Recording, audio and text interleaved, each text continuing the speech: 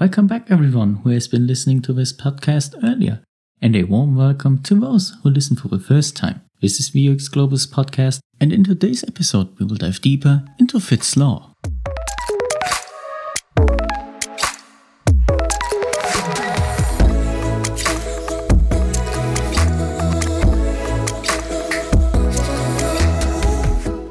Fitts Law. That could be anything, right? But what it really is important to every UX designer.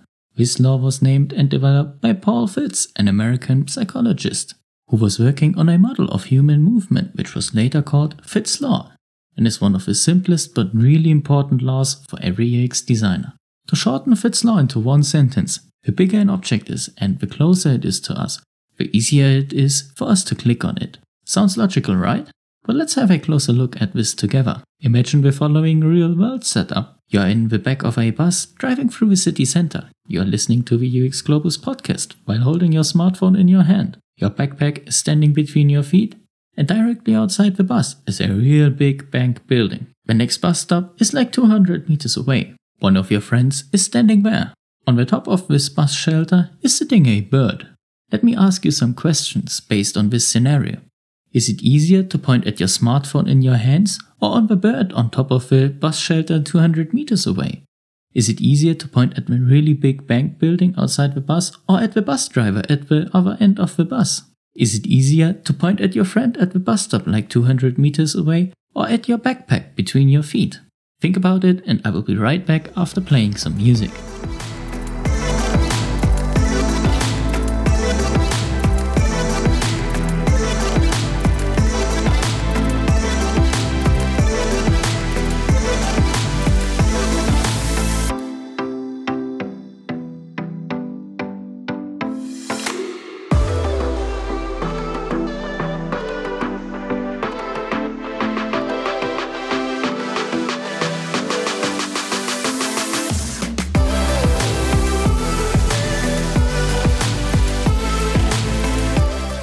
In most cases, it should be obvious which element is easier to point at, and this can be explained with Fitts Law, because the objects are either very big, which makes it easy to point at them, or very close to you, which makes it equally as easy. I want to take a look at another example that I did not ask you about earlier. Let's compare the big building directly in front of the bus and the bird on top of the bus shelter like 200 meters away. It is clear to everyone that it is way easier to point at the bank building compared to the bird due to two reasons.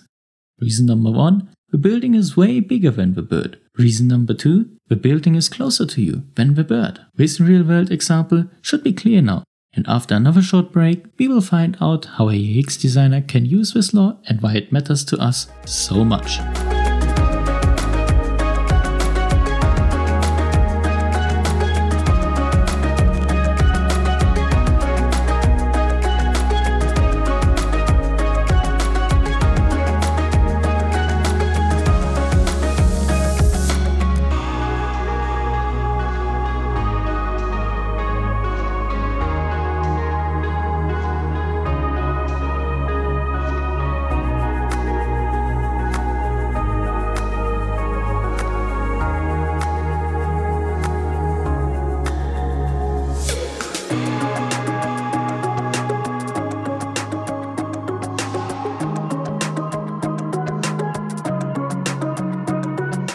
Before we start with the relevance for UX designers, I want to note something.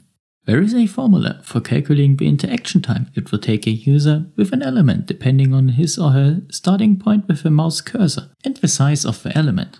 However, in this episode, I only want to focus on the general importance and understanding of Fitts Law and not on the calculation. When you create some screen designs, there are, for example, buttons that are really important that need to be clickable as easy as possible. If you have an online shop, the Add to Bag or Checkout button are probably two of the most important ones. Therefore, they should be as easy clickable as possible. Based on Fitts Law, that means they should be as big as possible and as close to the user's cursor or finger on touch devices as somehow possible. On a mobile device, that would mean that it is sensible to place the buttons at the bottom of the screen as they are more reachable due to ergonomical reasons. Because it is simply easier to reach the bottom of your phone with your thumb compared to the upper regions. Yes, I know, this episode is filled with questions to you.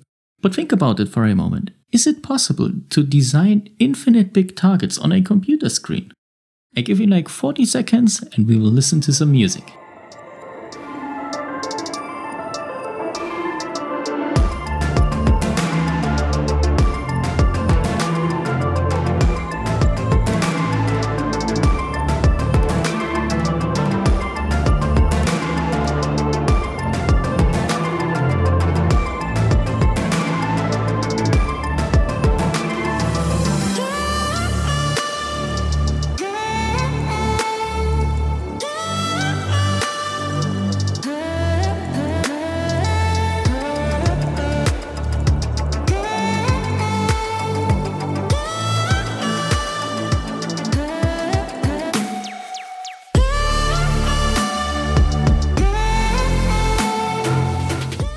Alright, did you come up with a solution? I can tell you, there is one.